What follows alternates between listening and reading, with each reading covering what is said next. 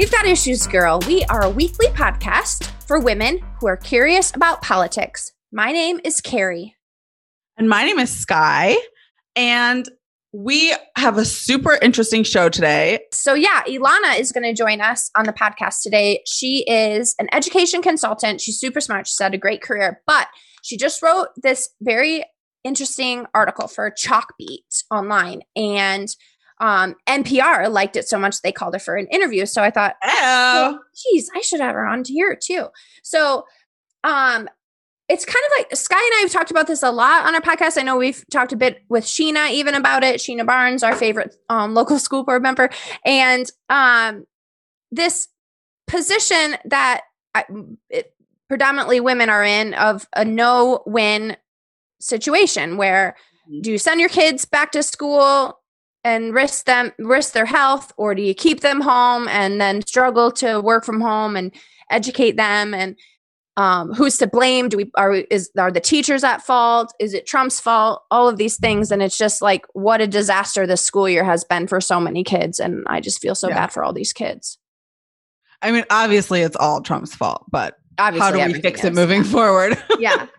I mean, for real, without doing any more damage to kids, right? Because I'm sure I just don't even, I don't know how people, I'm not a mom yet, and I don't even know how you could even do any of this, but I can't even concentrate right now because I'm being blinded by that stone on your finger, girl. What's that?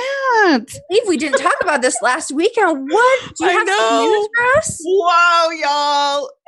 I got engaged. What? Yeah, finally. In real life. I know. I can't. I'm so excited. I'm so happy. We're going to have a We've Got Issues last week, wedding. I know. You're so excited. I know. I'm already planning. I mean, me too, but I already know what I'm going to wear. I have your bachelorette party all planned out. I have for a few years now. So congratulations, really, Sky. We're all so happy for you. We're more happy for David. He's a lucky guy. The lucky one for sure. So we're perfect for each other. I'm happy for you and I love you. Thank you. All right. Well, let's get into this interview with Ilana. Welcome, Ilana Siegel, to the show. She is many things. She is a lawyer. She's a former teacher. She's a former lecturer at Columbia Law School. She's also the former Deputy Secretary of Education to New York. She's a mom. She has 3 kids who are the coolest kids in Brooklyn, where she lives. And she's also my sister-in-law. So we're really happy to have her on. She's also, to me, she's just a great role model and mentor too. She is a wonderful woman, but she is an expert on education. And that's why we asked her on the show today, because as Sky and I have said many times on this podcast, man, this whole pandemic has really shone a light on a lot of systems that don't work in our country, and one of them being the education system. And it just feels like women cannot win this whole year, no matter what they're choosing for themselves or for their kids. So, Ilana, thank you for joining us. Thank you so much. I'm so excited to be here with you. So you recently wrote an article for Chalkbeat, and then you were also interviewed last weekend by NPR on the same subject. You helped your niece, who's in 7th grade, with some kind of tutoring. Like you sat in on her online school. How long did you sit with her? I sat with her consistently for a month. Still working with her a little bit, but not quite as consistently. But for a month, I pretty much sat with her every day and did Zoom school. She would come over at 8:30 in the morning, and we would attend her classes together. And then I would coach her through her homework and, send her home at the end of the day when everything was finished. What preempted that? Like, was she already having some struggling in school or having some issues, or what made you kind of step in and intervene? Yeah. So she had been struggling, and she had actually been struggling, even when school was live. But I think that the pandemic for her, as for a lot of kids, it really sort of exposed some of those challenges that those kids were going through in a different kind of a way. You couldn't really hide from them. There was no sort of getting lost in the crowd when you're at home by yourself. And she has some learning disabilities. And she wasn't getting any of the help that she normally gets. And so she was really having a very hard time. So my sister and brother-in-law asked me if I could help her. So that's kind of how it started. And then, we didn't have an exact plan for what the help would look like. But once I saw what was happening for her, I realized what she needed was for me to really just be there, sitting with her through it. And as I sort of wrote about this, some aspects of this in the article, but for the first, I'd say half of the time that we were working together, I was seeing a lot of the kind of struggles just repeat themselves over and over again. And then we started to have some breakthroughs, and she started to shift, make some shifts in how she was learning, and she started to have some success. And then that success, and I think this is something that's so important just for kids in general, and I think probably a lot of your listeners who are moms, see this in their everyday lives with their own children. When kids succeed, it begets more success. They start to feel better about themselves. And, it's very hard to volunteer that first time. When you volunteer and you get great feedback, you want to volunteer again. Yeah. And that's what started happening for her. And she started doing well. Yeah. And it made a real change for her in how she felt about school and how she felt about being there.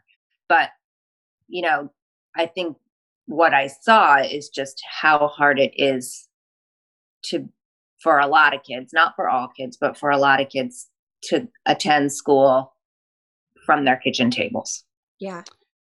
That's what I thought was so interesting to hear you talk about, and then to read your words about the experience that you had, just seeing what every day was like for these students. And, 7th grade, that stuff is starting to get hard, and the work is starting to be really serious. And you talk about how those are really formative years. And, I'm really curious what your thoughts are about how we make up for this lost time. I think that's really an important question. And I really have not heard, I think, enough of a conversation about making a plan for that. There's been a general acknowledgement that we have learning loss. And I think everybody sort of knows that, and everybody knows that COVID exposed existing gaps and it created new ones, education gaps for kids across socioeconomic groups, created new ones, for lots of kids who are just not getting what they would normally be getting. But we are still very much in this conversation nationally and certainly locally here in New York City about how do we get back to the classroom live. We're still very focused on working through how can we get back to the classroom live. And I think that's really important, because that's how we're going to cut off the losses. We have to get back and put an end to the continuing hemorrhaging. But we have really, and I think you're seeing this across the country, not just in New York, teachers have really lost a lot of faith in the system as well. Parents are struggling. In New York City, we have the line out there is that we have live school and that we have in-person school in New York City. But the truth in the numbers is that on any given day, we have 7% of our kids in classrooms. So Wow. it's not significant. And you know, we're in person, so to speak, but many school districts, as you all know, are not. And in addition to that, you know, we have a school system in some of the school systems where you do have the choice to be live. Many families are choosing to keep their kids home. Sure. And some of that is about healthcare and vulnerable people in their households, but some of it too is about trust and what kind of relationships our families have with our schools. And I think the same is true of teachers. I think teachers we're going to really need to work on rebuilding trust for the teachers. I think teachers have not, generally speaking, been treated very well in this whole scenario. Yeah. I know there have been different challenges across different districts, but generally speaking, I think teachers have gotten blamed for a lot of things. And I think we've asked things of teachers that aren't appropriate. And even when I'm seeing sort of my own niece go through this with her teachers, a lot of what I was seeing is teachers who seem to have not gotten much help getting ready to shift their work to an online environment. You know, there are some schools and districts that I think did a good job with that. Some smaller districts and some independent schools and parochial schools that were able to more quickly shift resources to let's get ready to go online. We've seen, you know, universities and colleges put resources into that. In New York City, that was not a focus. And teachers just weren't given a lot of help, resources, or tools to do any of that. So it's been really challenging. You know, we have a significant number of kids in New York City who don't even have reliable internet service. Yeah. So how are teachers supposed to work in that environment? It's really, really challenging. Right. Has been a big struggle here in Ohio too. We've been pretty much all virtual here in Ohio. Some of the private schools have chosen to go in person. They even filed a lawsuit so they could go in person. But it seems like the biggest struggle has been to then that's on the school board to get all these kids laptops or iPads or something so they can have a device. And then after they got all the kids' devices, they're like, oh no, now none of these kids have Wi-Fi in their homes. Yeah. So they were sending school buses to different neighborhoods with hotspots. Yeah.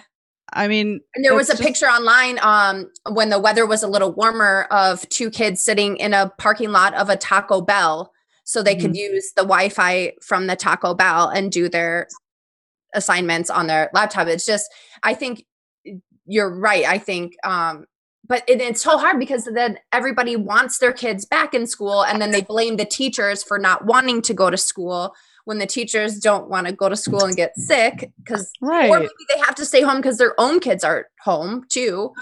It just seems like a situation where no one wins. Everyone's losing, in particular women.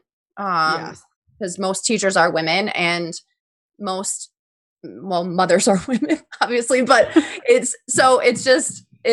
I don't know if there is a right answer to any of this. Do you think there's a right answer to any of this? Like I guess the only thoughts I can think of is maybe like a gap year for all the kids. You can't hold them back. I mean, some of them shouldn't be advancing to the next grade level because they don't have that knowledge. Yeah. Right. But then you can't you can't hold the kid back for something that was out of their control. I don't know if anybody has the answers or if Ilana can shed some light on some of this. I don't know what the answer is, but I think we need to make sure we're asking all the right questions right now and covering our bases. You know, I think that it is true that many of the teachers, just to start with that point that you were making, many of the teachers do have their own kids, and many of them are managing their own kids while they're trying to teach class. I have a friend who's trying to teach at one table in her house, and she's got 2 other kids she's trying to supervise for them to go to school in a different classroom. There's also all the childcare issues of teachers, when they do go in, if they do go in and they're not on the same schedule as their children who are not going in or are going in, and it doesn't match up and they don't have childcare. It's been very challenging all around. I think we have to seriously look at the loss to assess what sorts of steps we need to take. There are some experts who are saying we always have a huge number of kids who are behind. So when we go back and we have these kids who are going to be behind, maybe more behind, it's nothing new. And so what we need to do is make sure that our school communities are being set up to really address the needs of diverse learners.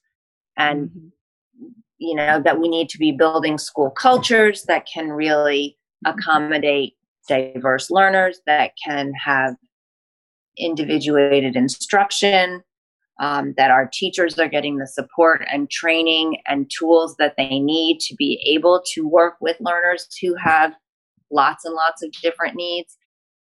I hope that this moment will mark a time when we actually start looking at teachers as professionals, treating them as such, paying them as professionals, and really providing them with the training, I think, and tools that they need to do their jobs well. I think there's a possible silver lining here, which is that, once all these parents had their kids at home, they realized how much they needed their teachers.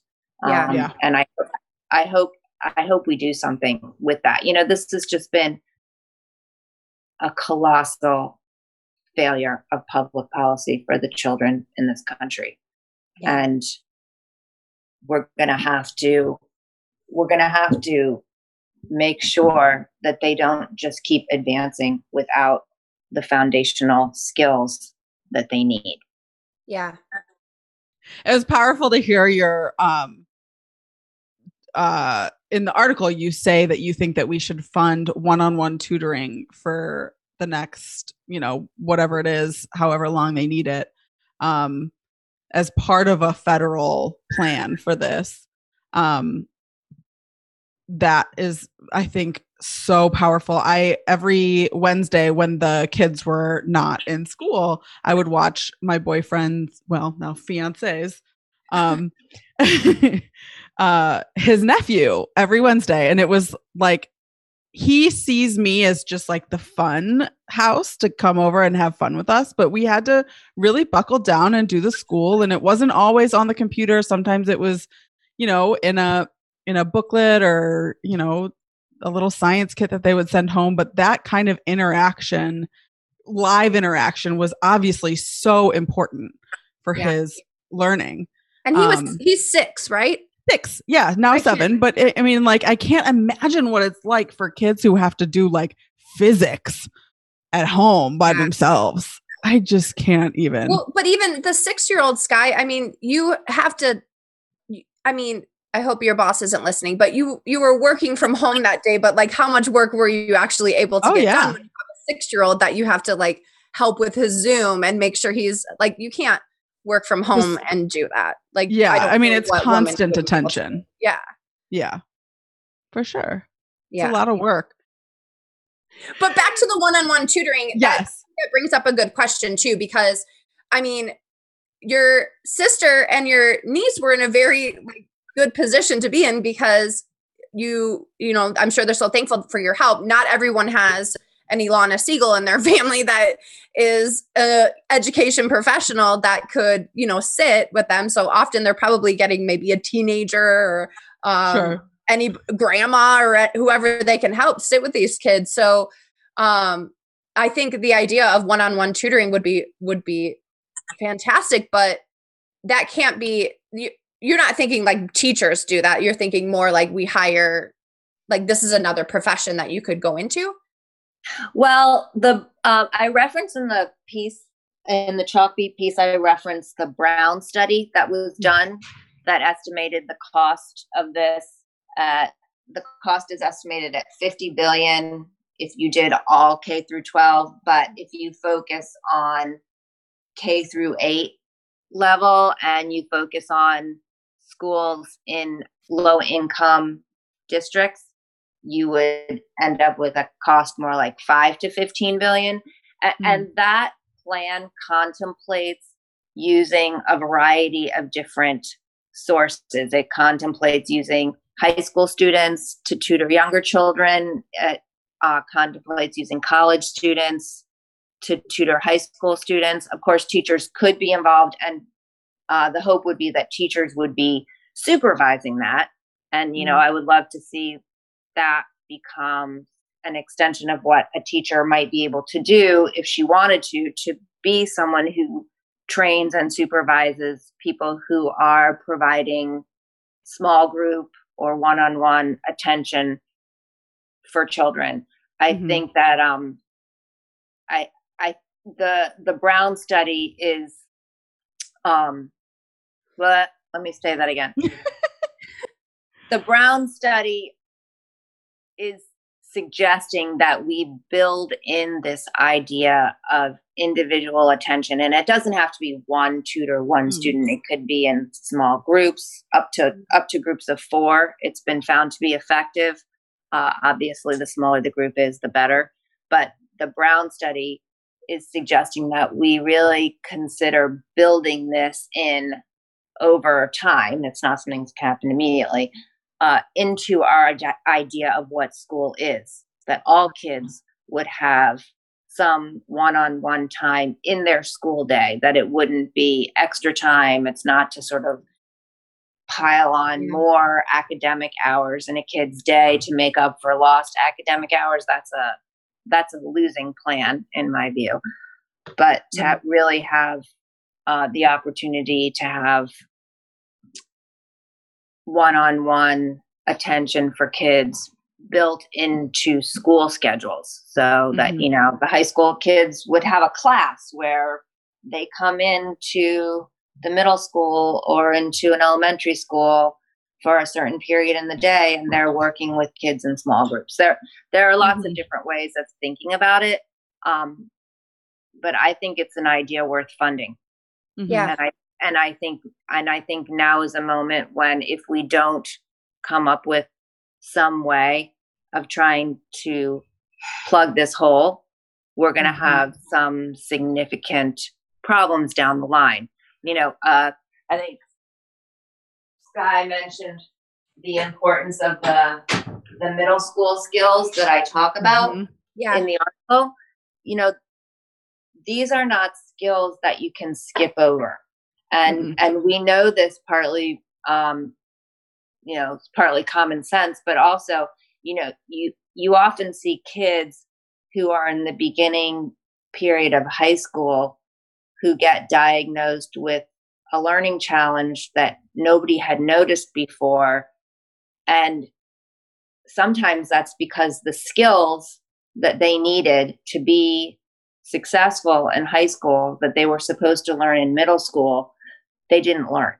And so they were able to sort of make it through the middle school level of work without, where they were supposed to be acquiring the skills, to the analytical skills, the organizational skills, the problem solving skills. But when those things really come into play is in high school. And if they missed them, then it's in high school where you start to see the problems crop up. And that's a real concern for all of these kids who at this point we're about to come up on 1 year of being in this alternative learning setting. Right. Yeah. And it's the kind of thing that just snowballs.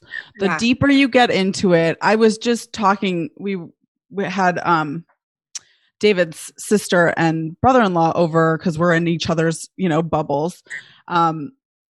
And we were talking about, this is a whole nother podcast too, a whole nother conversation, but the way that people so blindly support Trump, even still, I think is an exemplification of how we have failed in providing an education to our people.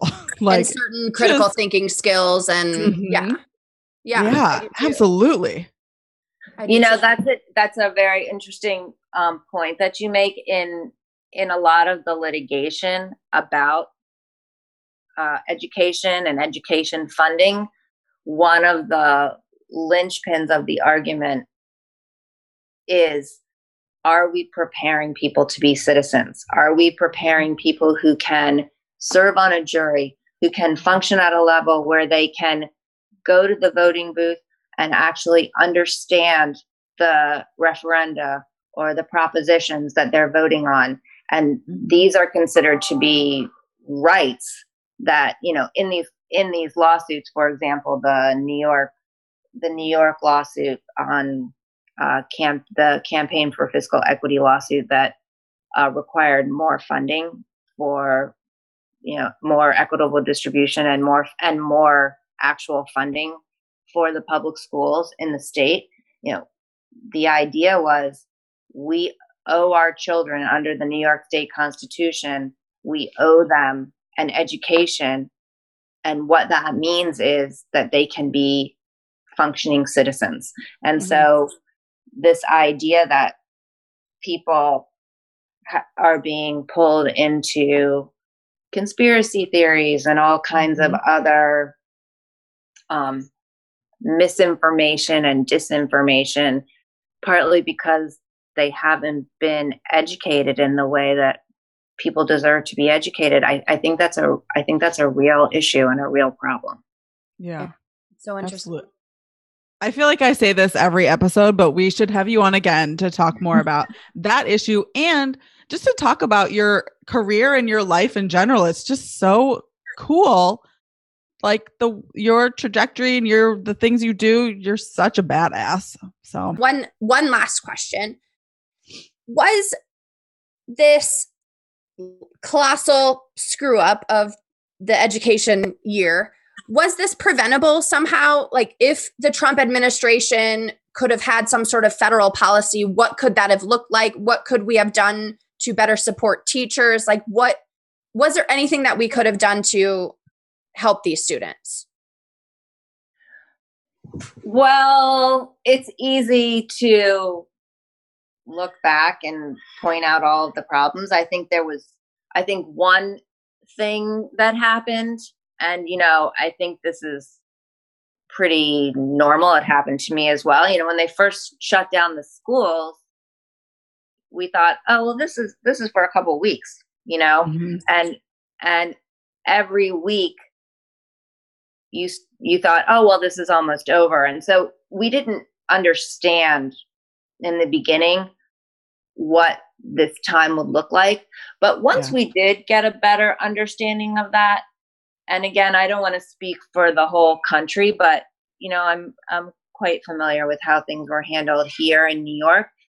There was a lot of sort of leaving it to not even just to individual school districts or cities, but individual schools and principals who didn't have, they should have administrative expertise, but they don't necessarily know anything about the science, and they don't necessarily have any experience with learning or applying science. And you were sort of leaving all of them to act individually, individual principals across schools in the biggest school system in the country, trying to make their own determinations about what the health guidance means, what it can mean for them, how does it fit in with sort of more general edicts from the city level. I think a lot more organization up front. I think a lot more federal guidance up front could have been extremely helpful and could have altered the course of things in how they worked out not just in education, but across the board. The pandemic. The failure of leadership from the federal level created so many holes. And I think the consequences of that have been extraordinary and also have led to a lot of the mistrust and the anger and the feeling that the government is not doing its job. Yeah. So absolutely. I'm hoping we're in a new era for that now.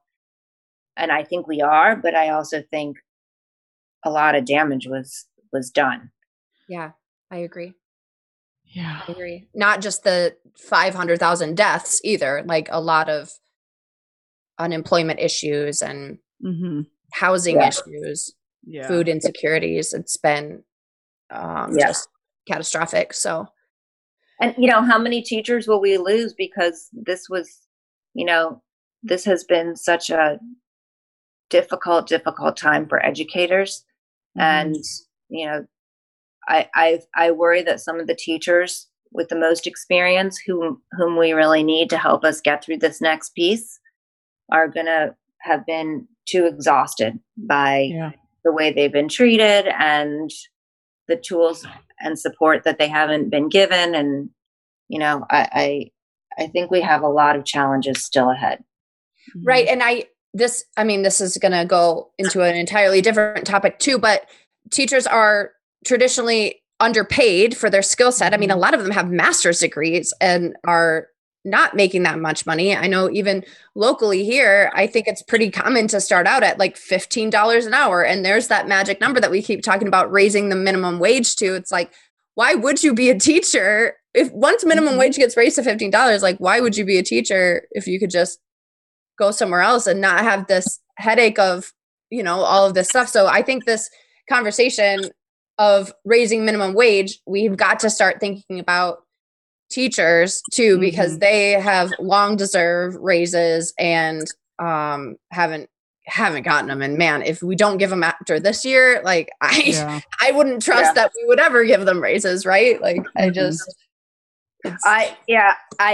think there was a point in the pandemic that everybody realized how much they relied on the people who work in grocery stores. And I'm not sure how that will play out economically for those frontline workers who have really deserved more respect and more money. I think teachers also that I think we've got to recognize how much we've needed teachers and how much this isn't something that even with your own kid, you can just figure out. Teachers have a real expertise. They need to be supported to deliver and they need to be paid. Yeah.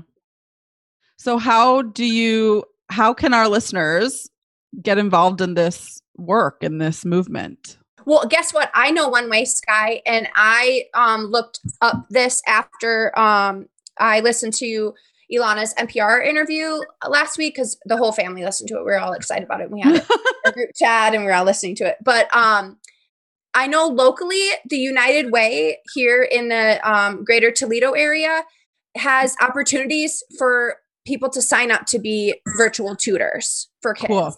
So I've signed up. We can share the link in our show notes. And then we can also try to find more links for, if you don't have kids or if your kids are in school or whatever, if you're just interested in helping out. I've signed up. So hopefully they contact me soon because I think that's another good way just to kind of get involved and help out. I know, Sky, you used to read to kids at the church, Catholic right? club. Yeah, I loved that.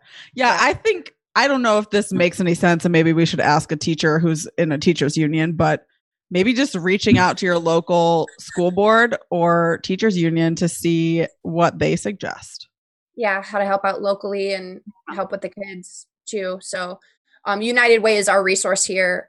There's even ways that you can help volunteer and pass out lunches to kids. But I think one thing though for Ohio, I think everybody's going back in person today. Monday. Yeah, So I think it's been a hybrid, and now they'll be back in person almost everywhere. I imagine that there's still going to be a lot of kids struggling to catch up even when they are back in person. So yeah. Also for families who are your listeners who have older kids, you know, there's much more limited access to extracurricular activities, sports and theater and dance and music is really on hold for so many kids that they might have unexpected extra time to be working with younger kids in the community who could use some individual attention. Yeah, that's a good idea. Sure. That's a good idea. Awesome. This has been so awesome. I learned so much. It's very timely too, because I feel like we talk about this on every podcast about the struggle that so many of our listeners have had with what are we doing? How are we supposed to do all of these things? How are we supposed to do all of it? So thank you. It's not realistic. That's I think we're all just ready for the vaccines and ready for it to be over with, because I know I am. I can't wait to get the vaccine. Well, thank you, Ilana. Thank you for joining us. Thank you so much. It was really fun to talk to both of you. And your listeners are lucky to have this great show. Thanks. Oh, thanks. Thank you for joining us today, everybody. Thank you to Ilana for your expertise on our screwed up education system. We will be back next Monday for a brand new episode of We've Got Issues, Girl. This has been a Girls Media production, and our music is by Breakmaster Cylinder. Until next Monday, you have some other shows you can listen to. So don't forget to listen to Edible Encounters tomorrow. Wednesday is Glow Girl, and Thursday is Girls. Also, please don't forget to like, rate, review, and subscribe to our podcast. And we will see you next week, everybody. Goodbye. Bye.